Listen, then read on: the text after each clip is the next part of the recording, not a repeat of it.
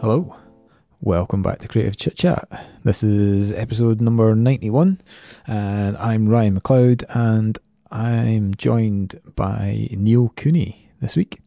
Yeah, been trying for a while to get him on the podcast, and I'm happy to say that I finally managed to get him in front of the mic. And I suppose in some ways this week's podcast is a little bit self-indulgent. But in other ways it's very much tied to sort of Neil's journey as we go through it. Yeah, I suppose it is difficult to put a title on exactly what Neil does. And I suppose you'll learn a bit more about that as we go through it. But one of the common themes in the bit of self-indulgence is definitely around trainers and sort of footwear. I'm a bit of a trainer geek. And I'm sure Neil would admit to that as well. From the days where he imported sort of random Japanese sneaker zines in Glasgow, to working with the guys up in Hanon in Aberdeen, to generally just collecting them. And I think he says he's got 250 pairs in the garage or something like that. And that is like a level above me for sure. But yeah, we also talk about his sort of the reason he came to Dundee, which was to set up Borders Books in the Gallagher Retail Park, and sort of how he built up a community around that, and how he still feels there might be a space in Dundee for an independent, especially looking at the model of places such as Portobello bookstore that's done so well in the last year or so. We talk about that.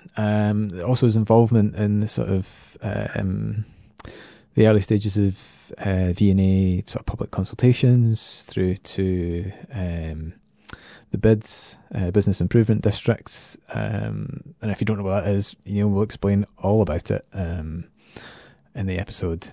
And then he goes on to, he became Mr. Trails, which he still is.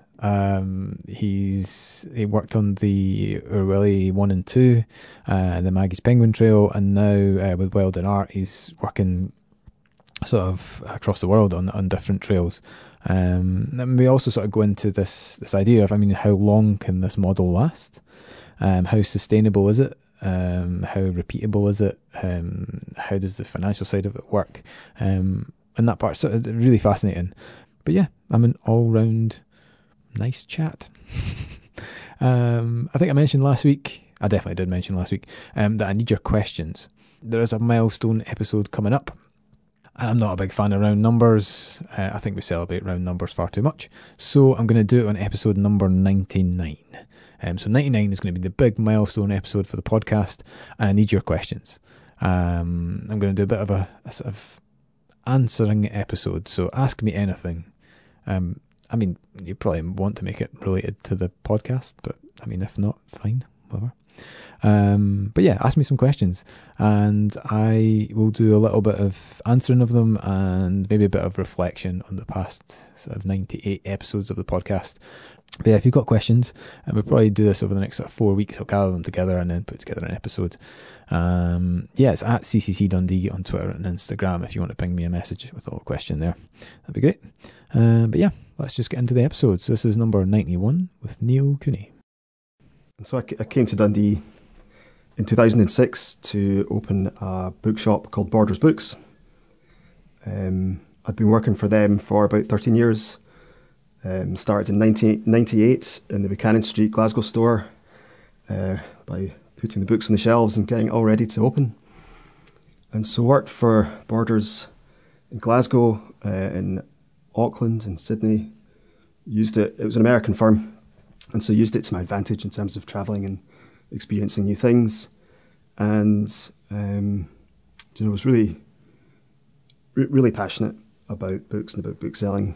I'd done my degree in Aberdeen at Robert Gordon's in publishing studies, and so that was always going to be the route, especially having done a work placement in John Smith's in St Vincent Street in Glasgow, which is the oldest English language bookshop in the world. It's now a Five Guys.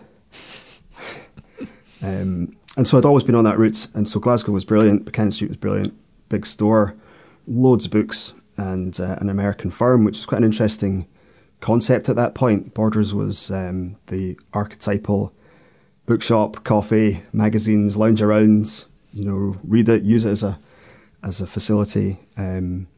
But at one point or another, everybody rolled through that bookshop, so it was a really social place as well.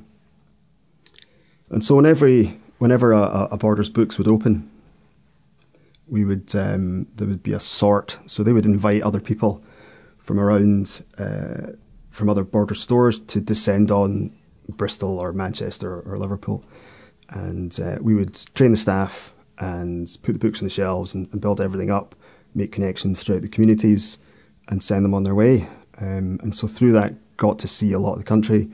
I got to experience a lot of different cities and towns. We had a lot of different things on the go. My passion at that point was magazines. So I ran the newsstand and was able to order in all sorts of esoteric magazines, initially from America, because it was an American business, so we could get all sorts of mags from America. We'd get Sunday newspapers from Miami, from all over the globe, New York Times, and it was really interesting to get involved in it and start bringing in football fanzines, or folk would come in, starting off their magazines, whether that be Clash or whether that be we did a lot with the List, and then I was able to start bringing in Japanese culture and Japanese trainer magazines, and sort out a lot of the cultural community in Glasgow at that point, whether it was the doorman and the sub club or graphic designers who had an interest. And so felt at that point, it was brilliant. It was just being able to provide that service, to reach into subcultures and cultures and bring magazines or zines or other documentation and put it in front of folk who'd never seen anything like it before. And really, really passionate about that, and was able to articulate that and cultivate a clientele. All of which helped when coming to Dundee to open the bookshop, and we had a great space. I think that was part of it. I was working at that point in Charing Cross Road in London, the traditional heart of British bookselling. I was asked to come up and check out the Dundee store with my good friend Dave Marshall, who ran the Glasgow store at that point. He was moving up to Dundee. Low expectations, having grown up in Glasgow. But like everyone else, it comes to Dundee, spent a short amount of time. I just thought, wow, this place is brilliant. And the bookshop itself was a phenomenal building. It was where they built the turbines and the engines for the Gourlay Brothers shipyard. They'd taken the building down. It's now at Marks and Spencer's, for everyone just to recognise where that building is. The one at the back of the Olympia. That's right. Yeah. And so what happened was that it was originally by the roadside, and they took it to bits, turned it 180 degrees, and built it. Like how many 100 yards up the hill? Crazy. And so, in terms of a space with a history, of course, but just a lovely big space to spend your time. If you're working in a store, if you're there every day, brilliant atmosphere and great environment. And certainly one of the things that I think helped Borders do so well and be so successful. That, and obviously having a Starbucks goes a long way. But within a chain of 48, the Dundee store quickly became the best in the UK, partly down to corporate and business sales. So we were very lucky being at the intersection of 4 or 5 local authorities. And so we were able to, every library, social department, prison in the area came to see us to get books. And really, so when you say best, is that just purely financial? A bit of both. I mean, certainly financial, but more reputation and customer, how well the customers take to it. But I think if you're being as blunt as that within the retail world, that's what they look for. And we did incredibly well, but I think it only tells half the story. And I remember before we'd even opened the doors, we had a very interesting visitor, Anna Day and Suzanne Kaminski, came to see us, and Anna was saying, look, I work at the university, and we're about to start a book festival. So is this something that you would be interested in?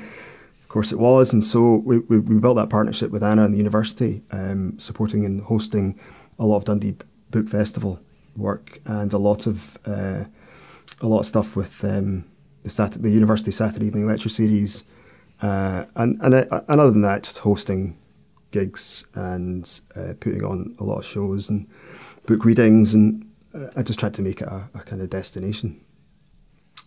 And just, such a good place. Like I say, everyone rolled past. Dundee effectively came to visit me in that bookshop, and so got a really good sense of the city very quickly, and settled in incredibly well. And so it made it all the more disheartening when we felt that Borders was going to be wrapping up as a chain.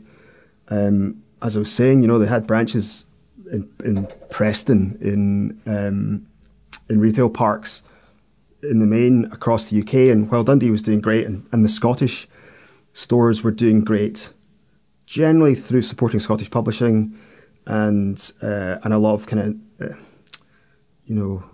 a lot of Scottish publishers do incredible stuff, and I think we were at an advantage having that really strong Scottish stuff compared to those in Middle England or elsewhere. And so the Scottish stores were quite robust, they were doing really well, but the other stores weren't, and ultimately that's what led to the demise of Borders Books. And going into administration was a bit of an eye-opener, going through that process, helping the staff through that period, and generally feeling, got a lot of support from the general public, but just had a feeling from them that, once this goes, there's not going to be anything else like it. Which was a shame. So Borders wrapped up, but it still felt, that staying in, still really wanted to stay in the city. And, so just now to touch on like bookstores in general, I suppose, and we'll probably come on to talk more about the high street in general later on with the other stuff you've been involved in. Yeah, but I mean, in terms of bookstores, and you talk about this as a sort of community space, essentially, that the people get more from it just than going to purchase a book or purchase a coffee. It's more about the atmosphere that you create, the people that you meet, the amazing range of stuff that's there, that whole experience around it. So, I mean, for you, I don't know how your relationship with bookshops has changed since you've left Borders. Yeah, good point. But for you, how do we make bookstores work? Yeah, good question. It's exactly that. It is.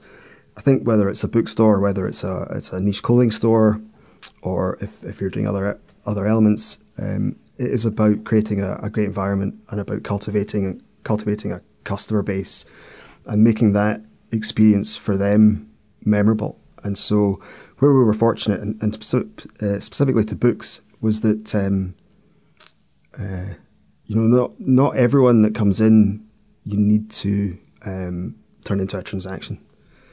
It is about having a blether and being passionate. And I think if you're passionate about that product, and if you're really, really into it, then that will translate. If they don't buy something the first time around, they'll maybe come back another time, or they'll tell their friends. I think the design of the space is also quite important. Again, that will apply across retail, but when I think of my favourite independent bookshops, invariably there's something unique or original within that space. Whether that's the way the shelves have been put together, or just the general atmosphere, or the black books style individual behind the counter. If there's something memorable and there's something just really nice about it, then I think that'll help. The range, I think it's more of a curation. One of the things that Borders did was we had everything practically. Now the way you curate that to pull the interesting stuff out was important. I think within an independent where you can't afford to have everything on the shelves, it's how you create it, and knowing your audience and knowing your whether it's knowing your environment. So there's a lot that can be done. There's some great examples, and one of my favourites at the moment is the Portobello Bookshop in Edinburgh. And it does all of those things that I've just mentioned and more, in terms of design, in terms of style, in terms of having a blether. And from what I've been hearing, they've been doing really well. It's been a great first year. A lot of hardback fiction going off the shelves, which perhaps you wouldn't imagine really. But I definitely think, there's certainly scope for an indie in Dundee. That's laid at me a lot when folk are talking about what to do next. You'd be the guy to run an independent bookshop. Perhaps I know a little bit too much about it to do that. But no, I think that's and actually Waterston's have been doing pretty well. By virtue of being last man standing, but within the space and within that team, I think they do a great job. So still really passionate about it. I still consider myself a bookseller. It's just I've gone on to do different things in the meantime. So yeah, I think I'd love to see a really good indie in Dundee. Around the time of V&A Dundee it being proposed in South Kensington, they'd opened a cool wee V&A offshoot, distant from the museum, but really well curated. And admittedly, it was South Kensington, so they also, rather than coffee, had champagne. And, it was that. But what they were trying to get that atmosphere where people will come and chill and spend a bit of time. So yeah, big advocate of it. So after that, obviously a big part of your life, where did you go from there? What do you do if that's sort of been blown apart? Yeah, absolutely. And you're kind of left going, the obvious or the automatic or the instinctive would be another bookshop chain, or a lot of my colleagues ended up at Apple. But it's interesting, and just one last thing, there was hundreds and hundreds of passionate booksellers working for Borders, but ultimately one of the biggest tragedies of it all was that experience and knowledge and passion was lost to the industry. So there weren't any automatic routes. There's not loads of bookshops around that you can easily step into. So I think that was quite sad to lose that. But from my own point of view, again, I was lucky whereby the relationship I had with the university and with Leanne and Anna Day in external relations, they were saying, well, look, we've got the book festival coming up, come and help us out with that. And so I was able to do a spell in external relations with the book festival, with the Saturday evening lecture series, and some graduation bits and pieces. And in working in that space, there was an event for the very first. It was a consultation almost event on this museum idea that was being proposed for Dundee. And so I went along to that, and I went and spoke to a gentleman called Graham McKee, part of the university, and said, look, I've just finished with Borders, a bit of experience in sales and marketing and sort of public communication. If there's anything you need doing for V&A at Dundee, I'd love to volunteer my time. And so he'd said, no, that's great, really good. Give us your CV, talked a bit about it, and pointed me in the direction of Scottish Enterprise. I spoke to a lady at Scottish Enterprise briefly, and she'd said, right, brilliant, you're in. We don't really have anyone working on the project. There's a few folk at the university, but yeah, we need some bodies involved. Can you help us out? So it started a couple of year stint at V&A at Dundee at its very inception. With I say there wasn't really too many bodies involved, but a really strong team grew around that. And whether it's Georgina Follett at the university, Tara Wainwright, Leanne Wallace, we were Andy Rice and Louise Valentine were tasked with creating an exhibition for the various architectural submissions in this architectural competition that was open for V&A at Dundee. And so we put that on at Abertay Library, invited the public to come along. We had these huge architectural models from Delugan Mysol, from Kengo Kuma, and set them all up. And it was just very surreal. It was just, we believed in the project, but still couldn't quite grasp quite what it meant. And so as much as it was our jobs at that point to speak to the general public coming in, talking about this museum proposal and what it might mean for the city, and it was still quite difficult to wrap your head around it, even though it was probably made all the more surreal by having these bizarre models and really far-fetched yet architecturally significant ideas from all across the world being set up in Dundee. And so it was a successful exhibition. The public had their say, sort of, in as much as I could probably say this now, but Kengo Kuma wasn't the first choice by Dundee's public. Oh. It was the Bluebell design, and the feeling was, though, it was maybe going to be a bit difficult to deliver, but also it looked incredibly like the Belfast Titanic Museum, kind of inverted pyramids kind of thing. And so Kengo Kuma's was selected, and we took that exhibition on tour throughout Scotland, Glasgow, Edinburgh, Holyrood, down to South Kensington, and continued to do a lot of kind of public facing communication work around the proposal. I go into a variety of different events. I just spread the word, and it was interesting at that point. This was pre-Phil Long and pre a really big strategy and a real bit of direction. With the best will in the world, we were kind of doing the basics, but knew that at some point or another someone needed to come along and really take the bull by the horns and just drag it in that direction. And so worked closely with Tara Wainwright, who was involved, and did a lot of public-facing stuff. Did the Cecil Beaton exhibition at McManus, and then the team started fleshing out,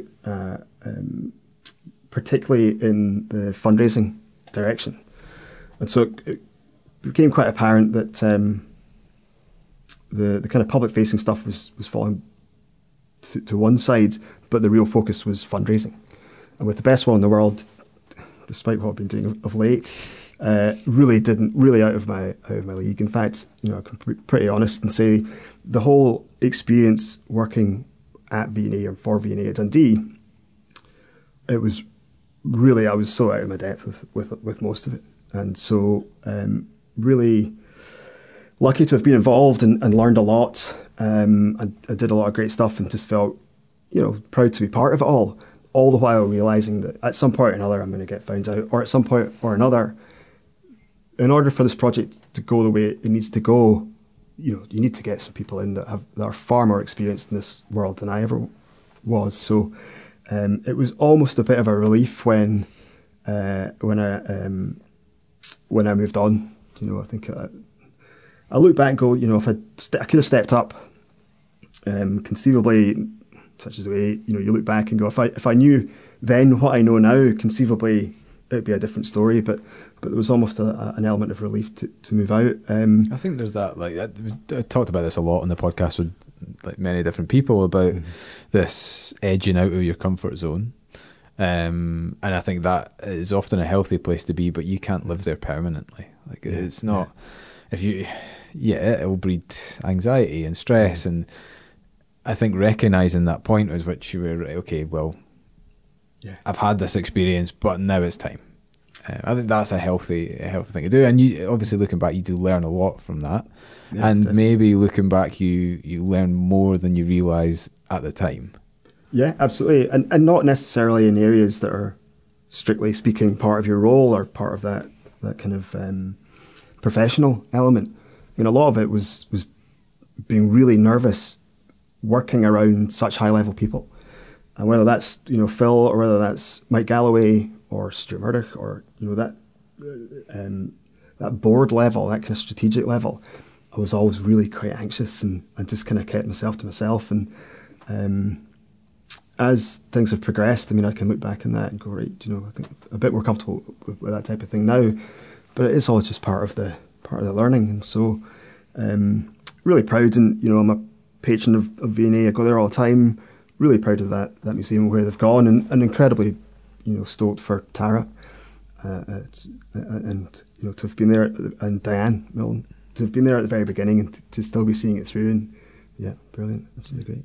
So what was the next step beyond that then? Yeah, so if there's something that comes out of this, is to reiterate, I volunteered, just stuck my hand in the air for V&A at Dundee and said, look, if you need any help, I can do that. And it grew into something more. And so similarly, in Aberdeen, I, through a contact, knew about a business improvement district that was just beginning up there, and similarly got in touch with them and said, look, I'm happy to come and work on a voluntary basis. So to help me wrap my head around what a bid is, and obviously to help you, in any way, shape or form. And so I started off working there, travelling up and down. So a business improvement district quickly is, it's a, I've not done this for a while. It's a bid is when a group of businesses in a particular area take forward a proposal to improve a number of different things, and the funding from it comes from the business sector itself. And so what will happen is that a group of businesses engage a consultant, they'll go out and speak to all the businesses in the area and get an understanding of their priorities. They'll create a business plan that will look at projects, proposals, ideas, connections, funding that can be look at those issues. Whether that's the cleansing of it, whether that's the marketing of it, whether it's making it look more attractive. It can be low-level things like seagulls and pigeons. It could be really high strategic things like capital projects and looking at the streetscape. And what will happen is there'll be a lot of back and forth with this proposal till everyone's happy with it, and then it goes out as a document to all the businesses in the area, and they vote. And they vote on whether they want this bid to go ahead. If the bid goes ahead, each business has to pay a levy into this pot. It's usually linked to the rateable value. If more people vote for it than against it, the bid goes ahead, and for a 5-year term, on an annual basis, businesses will pay anything from a couple £100 to £1,000 into this kitty, and it's used to deliver those projects. So that happened in Aberdeen, and it had been voted in successfully. 400 businesses generating £750,000 a year, topped up to $1 million by the oil sector, and a mandate, this is what we need to deliver. And so I'd got involved and very quickly found out that the bids, like a lot of kind of smaller agencies, you're doing a little bit of everything. So I was there ostensibly to look at the Marcoms, but quickly got involved in some of the projects as well. And so when you've got 450 businesses, it's very much about engagement and using all sorts of different channels to do that. Fundamental to that being face-to-face and going to speak to folk. But obviously it's the dissemination of, this is what we're doing with your money, it's working. If you've got an opinion, come and see us.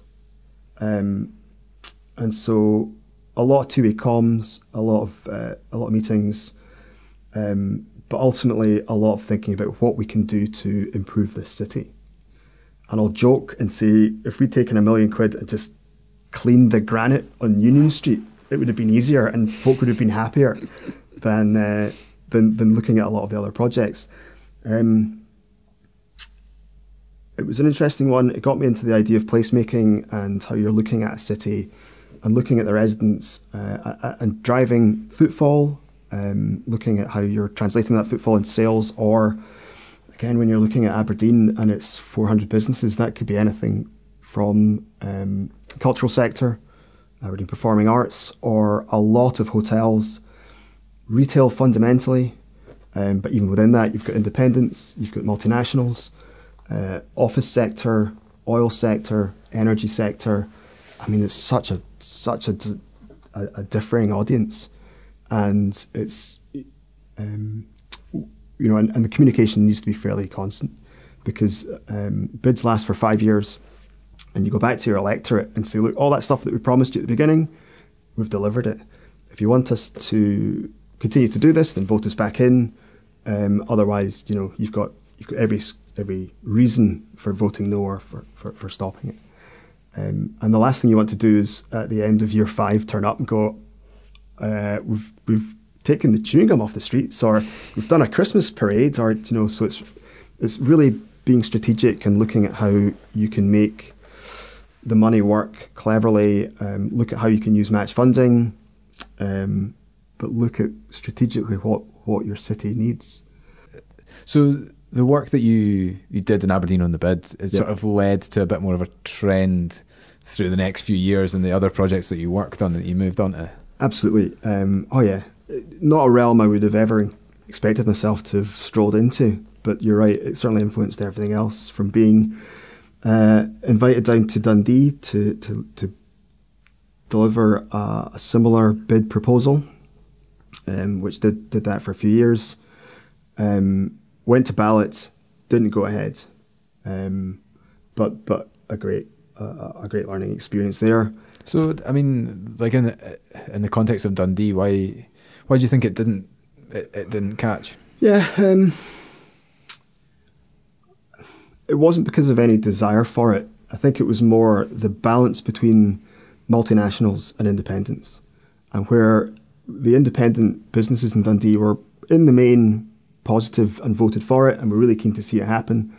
The multinationals, which we knew generally have a policy of yes or no, and you kind of get a sense of who the no's are and who the yeses are. And it makes absolute sense because if there's 250 bids across the UK and they're all having to kick the tin for each of them, you can understand why they have that stance. But the Indies voted yes, the multinationals voted no.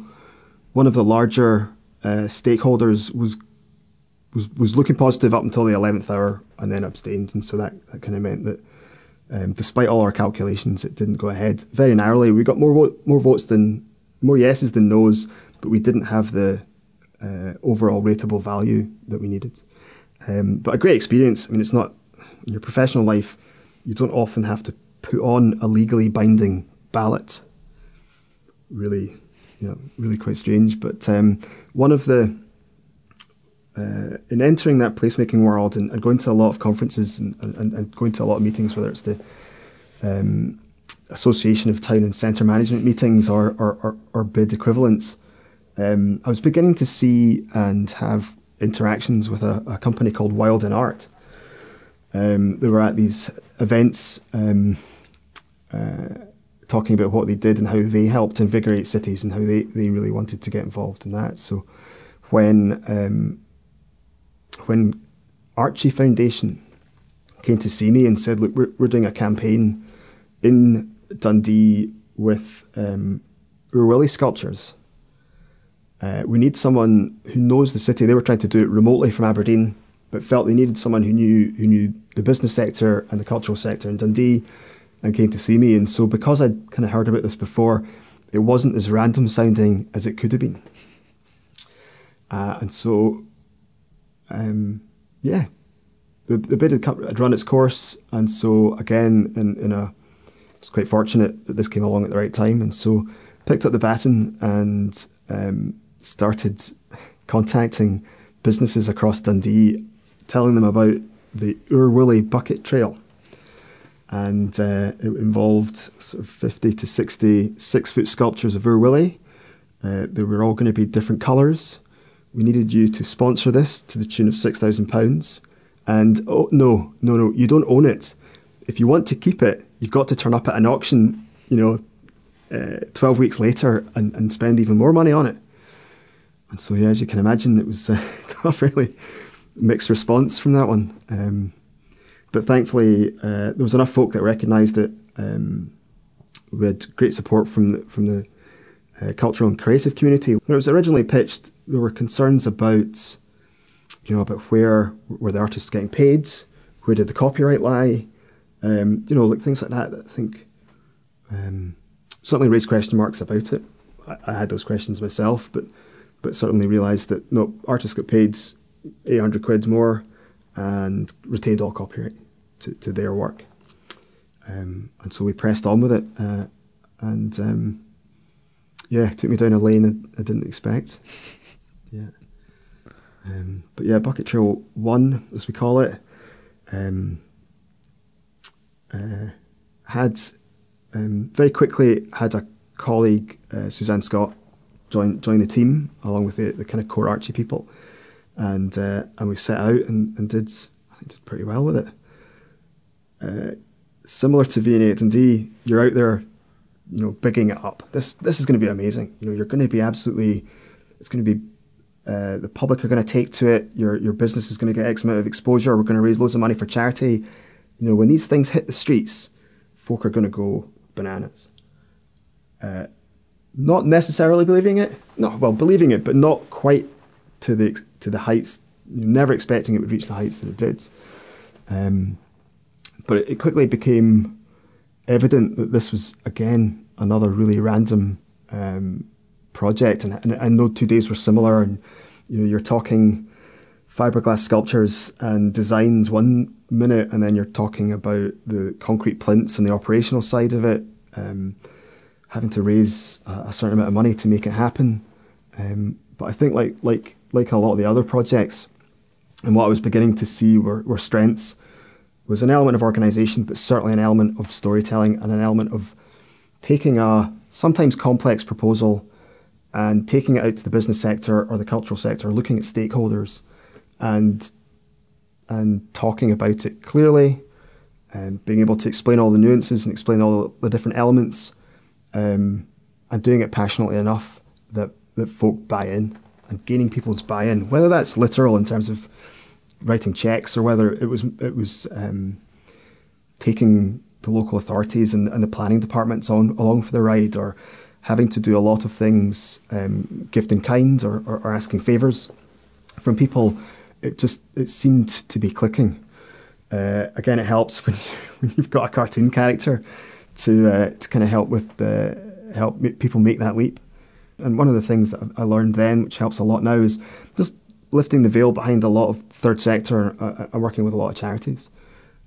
Using Scotland's Favourite Son to raise money for a children's hospital charity worked really well, but it's about really knowing where the money would go to the twin operating theatre, and really buying into what Archie in that instance were doing, because when you're out there telling the story, it's always important to come back to why you're doing it, and that was that helped a great deal.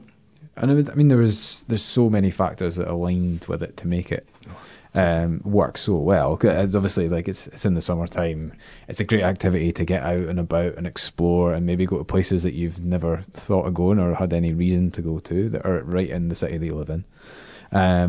It's the sort of gamifying, ticking off the things off the list, and then there's that reason for people to get involved, and then there's the excitement around the auction element of it, and then ultimately raising a crazy amount of money. Yeah, absolutely. Okay, it was. You're so right in terms of it being a bit of a perfect storm. It was Scotland's year of innovation, architecture, and design, so kind of fitted quite well there. The idea that V&A at Dundee was still on the horizon, more or less, but this idea of design and it, it not being for us, in terms of some of the outreaches of Dundee, we were able to get everyone involved, any social strata. It was a free event, which was important. We got cross-generation, with grandparents taking their grandkids out. We got all sorts of people involved in it. And it was ultimately, revolved around art and design. And it was putting it on the streets, which was great. And it was only perhaps a little bit later down the line that I'd appreciated the history of public art in Dundee. And been to see Matthew Jarron at the university speak about this. He's got his Dundee Public Art Facebook page. He's got the exhibition at the Lambs Gallery. Again, a giant floating brain of information. Matthew's amazing. But there's more than 500 pieces of public art in Dundee at the moment. And whether that's the Desperate Dan statue, or if it's mosaics in the street. Dundee had a public art programme running from 1982 to 2003. It was the first in Scotland. It was the biggest in Scotland. And so I can now look at perhaps one of the reasons that it was so well received in Dundee was, because the public are used to, even if subliminally, having public art around and having this legacy of public art in the city. And so great that we had Tony Morrow do a sculpture. He did Desperate Dan and the Dragon. So there was all sorts of lovely narratives kind of being woven through all this. And so auction-wise, never to be repeated. I don't think. It was an absolute one-off and an electric night, but a great legacy for the charity. And I think it says a lot that we moved on to another sculpture trail so quickly. So a year's breather, and then it was Maggie's and the Penguin Parades. And I took a small amount of satisfaction in that Maggie's went out and got 80 sponsors almost immediately. And more than half of those sponsors were folk that had initially said no to me. Oh, it's not for us, or don't really get it. I mean, the impact of it and the way that it kind of mobilised the city, the penny dropped for a lot of businesses, and it helped Maggie's do their campaign, moving away from the character, using their penguin, and again, it just worked so well. One of the things I'm proudest about with the Penguin Parades was the education programme that went alongside it. It was Scotland's Year of Young People, and so really wanted to do something quite prominent. And so we went out and fundraised, and through various grants and applications, in particular Dundee's Community Regeneration Fund that exists in each of the wards, we were able to apply for enough funding to ensure that every primary school, secondary school, care home, and a further 40 community groups in Dundee managed to receive a curriculum-linked education pack and their own sort of metre-high penguin that they would design and paint their own, do a bit of learning, worked with Edinburgh Zoo on a lot of learning around that, worked with an Arctic explorer, worked with we were able to send classes to the aquarium in St Andrews to visit penguins, and so did this really big programme. It's probably the largest community art program in Dundee for a long time, since Witch's Blood, let's say. I just got everyone involved, and it was great working in the communities and going out into the different parts of Dundee. I just seen the reaction, and it was brilliant, and it just ties it all really well into the Maggie's larger programme, a bit of Pester Power, but the idea that kids can create something themselves and then see it out there in the streets and see it connected to this larger campaign. So was absolutely stoked on that part of it. And so obviously we had Urwilly 1 at the Penguins, Yep. then we've had Urwilly 2. Urwilly 2, yeah. And then I know you're working on other trails as well as sort of going forward. It's like, well, the model works, and it raises amazing money for charity, and it provides us like real focal point in the summer. But how long can we sustain that model for? How many trails? How long can we keep go back to the well, reiterating it or developing that? Or good point. Yeah, it's kind of difficult to tell. I know cities like Norwich they'll do it sort of every year practically, and it's just part of the programme. But because it's a commercial thing, you do need to go back to people a lot. You know, there's only so many times in a city of Dundee, for example, that you can go back and do that. It needn't necessarily be a citywide thing, or indeed, as it was with the Bucket Trail 2, a national programme. It could be something quite neat, and I like the idea of maybe just looking at the education part of it and using these crazy different sculptures that we have to do something that focuses on reading, or something that focuses on sustainability, and something being a little bit lower key. Beyond that, looking at perhaps corporate, we've had a few different approaches from national agencies to do something a little bit closer to home and revolve it just around them.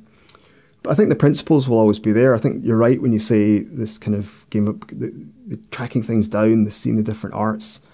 I think that can exist without it necessarily being a wild and art thing. I think we could probably do something perhaps a little bit more bespoke to Dundee that doesn't need all the bells and whistles and particularly funding that the larger ones do. So I think the idea of there being culture on the street, art in the streets, encouraging people to go and do it needn't be a large-scale trail like these. In terms of the viability for wild and art and what we do, we'll do about 12 a year in the UK and Pacific Rim. So we've got events in Auckland and Melbourne coming up, as well as across England. Looking in the northeast of Scotland, as we've got the lighthouses at the moment, again, something in Murray or something in Inverness, I think you can really do that. But you're right, the desire's got to be there. And so you've obviously talked about a lot of different projects, and you've sort of diversified from Borders to where you are now. But there's definitely, you can draw a lot of commonality, and a lot of the stuff that you've been doing throughout has been focused around community and about providing those sort of experiences for the community. But there's a question I've been asking a lot of people sort of recently on the podcast is, where do you feel that your expertise lies? Yeah, it's a question I ask myself quite a bit. It's certainly being self-employed and looking at what's around the corner. But fundamentally, it's taking ideas, imparting them passionately, articulately, and whether that's working within the UNESCO framework that with Annie Mars and working across that side of things, as we did with the Dundee 2023 project as part of that team. I still think there's a lot of scope for really exciting stuff to happen in Dundee, and would love, one way or the other, to be part of it.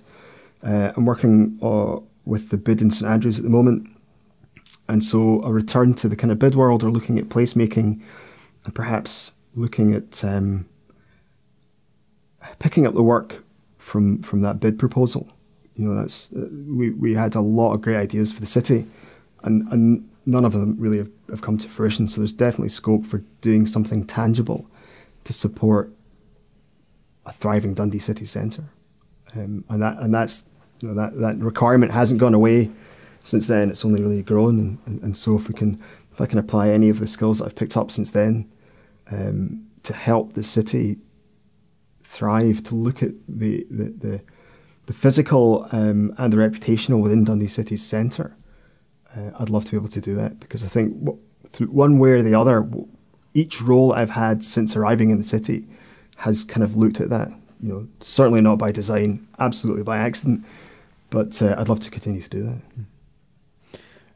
So now I want to move on to something that's, I suppose, a little bit self-indulgent, because I know that you're a big fan of trainers. Yeah. So I felt it would be rude not to spend a bit of time chatting about them. Yeah, absolutely.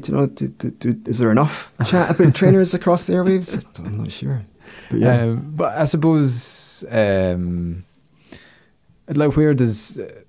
did your love of trainers come from? Where did that start? I know you talked about this at Borders, bringing in those publications, those sort of niche.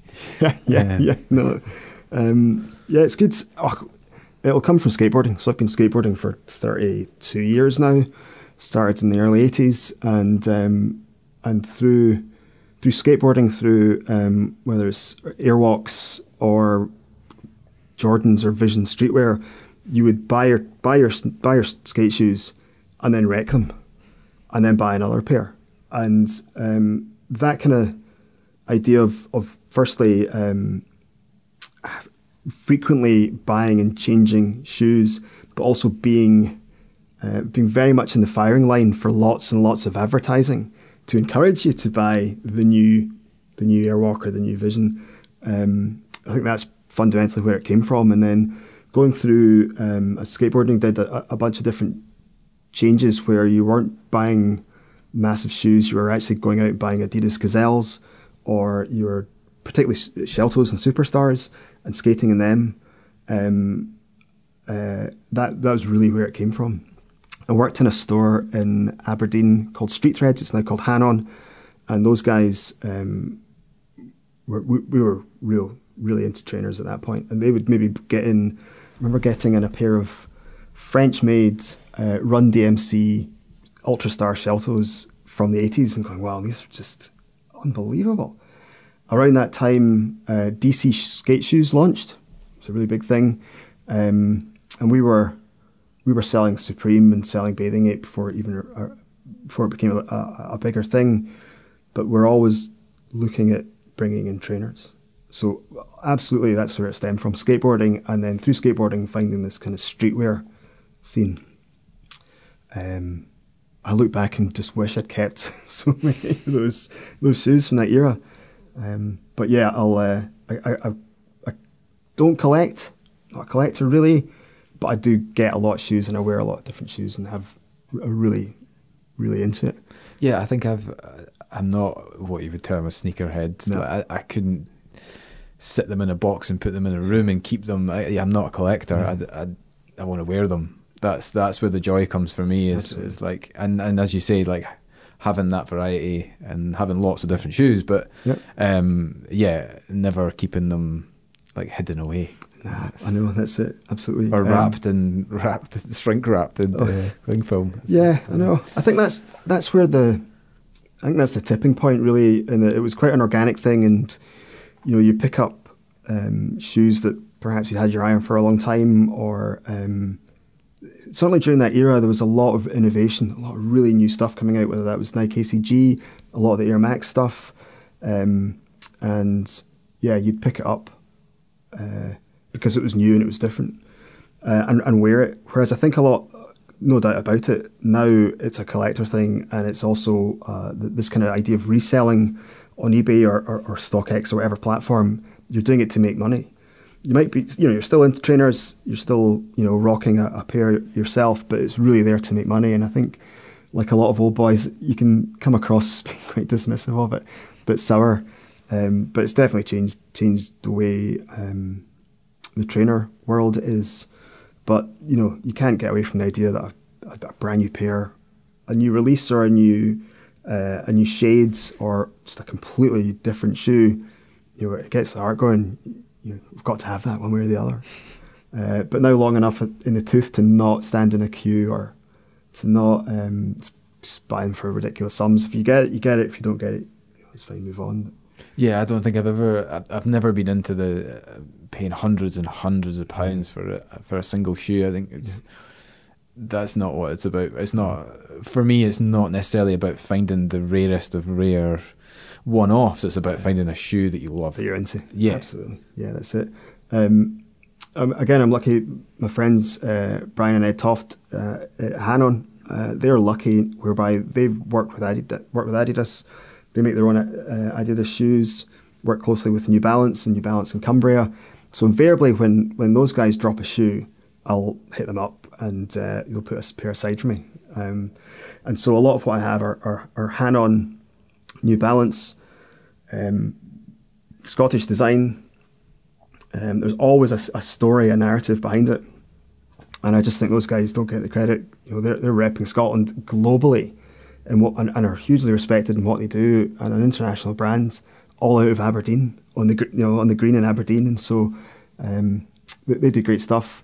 I really like now where some folk are going, in that it's now smaller brands are able to do hand make small runs, and so Hanon worked with a company in the Black Forest in Germany to do a handmade edition of 100 shoes, and it's brilliant. You can put them on and know that it's fairly unique. Skateboarders will tell you a lot that once upon a time you would walk down the street and you'd see someone with a pair of Airwalks or with a pair of Vans on, and immediately clock them as skaters, and they'd look at you and you'd look at them, and there was that brotherhood. Whereas it's interesting now because sneakers and trainers are everywhere.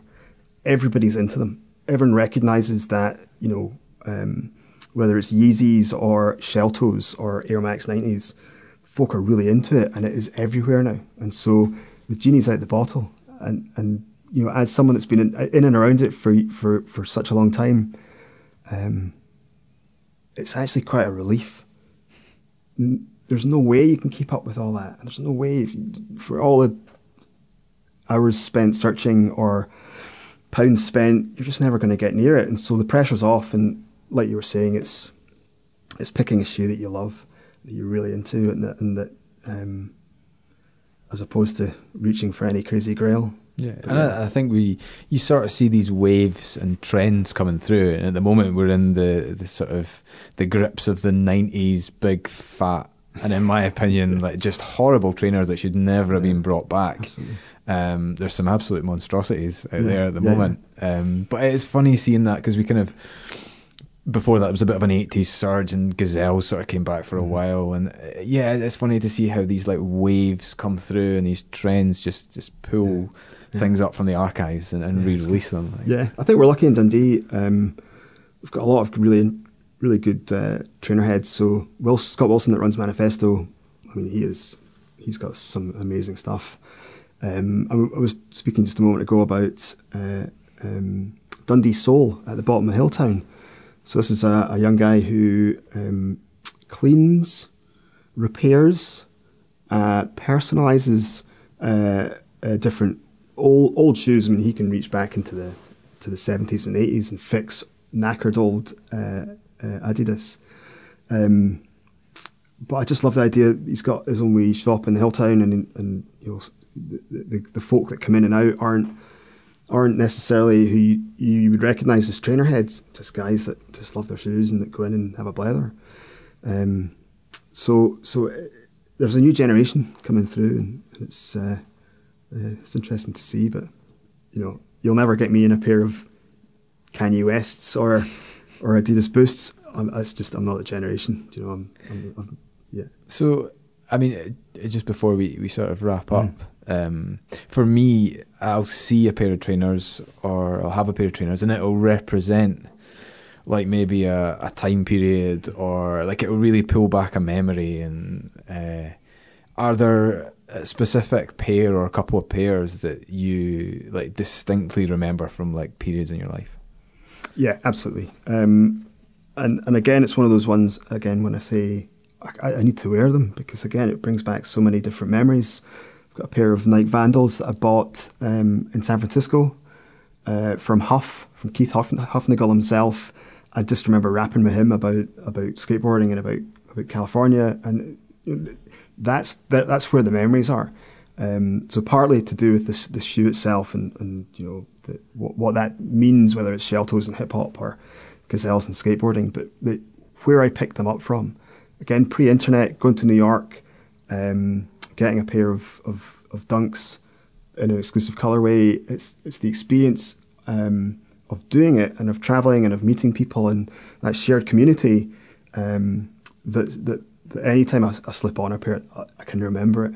So while there's 250 pairs in the garage, each one of them I'll be able to recognise and remember where it got them from, or that period in my life, or where I've worn them to. And so, yeah, some phenomenal memories. But one of the things that I'll compare to skateboarding is that sense of community. And again, cross-generational. You can have a chat with kids about it. You can have a chat with old guys about it, and often be surprised by who's into it. It's good. Yeah, and so I'll end the tangent there. But well done, kids. What have you got on today, anyway? Blazers. Today they are, yeah. Yeah, have you got anything that you would recommend that you've been watching, listening to, reading recently? Yeah, definitely. I'll start the day. There's an internet radio station called NTS out of Dalston in London, and they've got a breakfast show with a guy called Charlie Bones. It's called the Do You Breakfast Show, and it's really good. I recommend it. There's a chat room that goes with it. I mean, you can easily lose your morning within this, but Charlie's good. He's really funny. Could be a bit political sometimes, but generally plays some really good music early in the morning. So NTS. In terms of podcasts, there's one called The Business of Hype by a guy called Jeff Staple. Terrible name, but he'll interview a lot of guys in kind of entrepreneurs and designers in the kind of streetwear, but mostly sneaker industry. So he'll speak to the guys that design Adidas and Puma and a lot of the marketeers. So I really recommend that.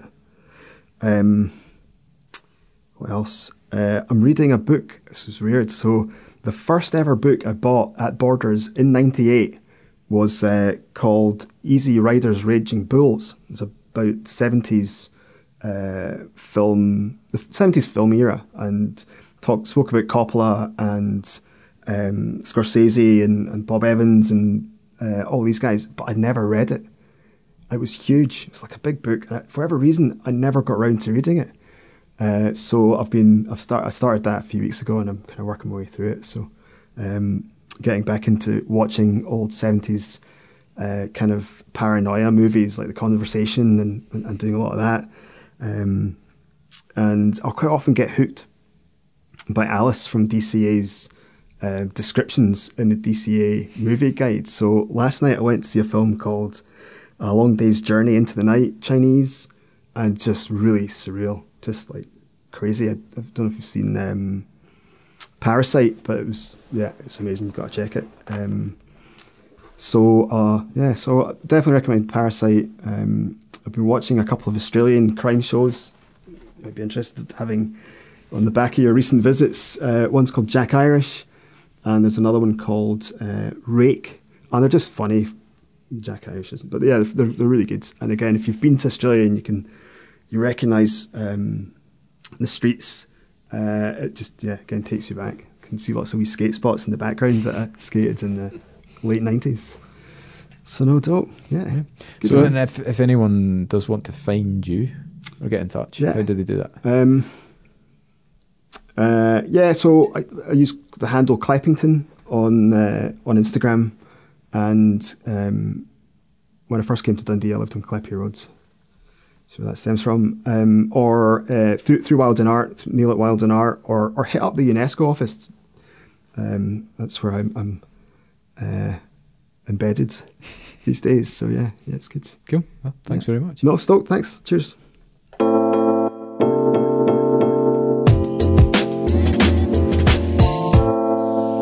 So that was episode number 91. Thank you very much to Neil for coming on and being a guest. I finally managed to get him in front of the mic.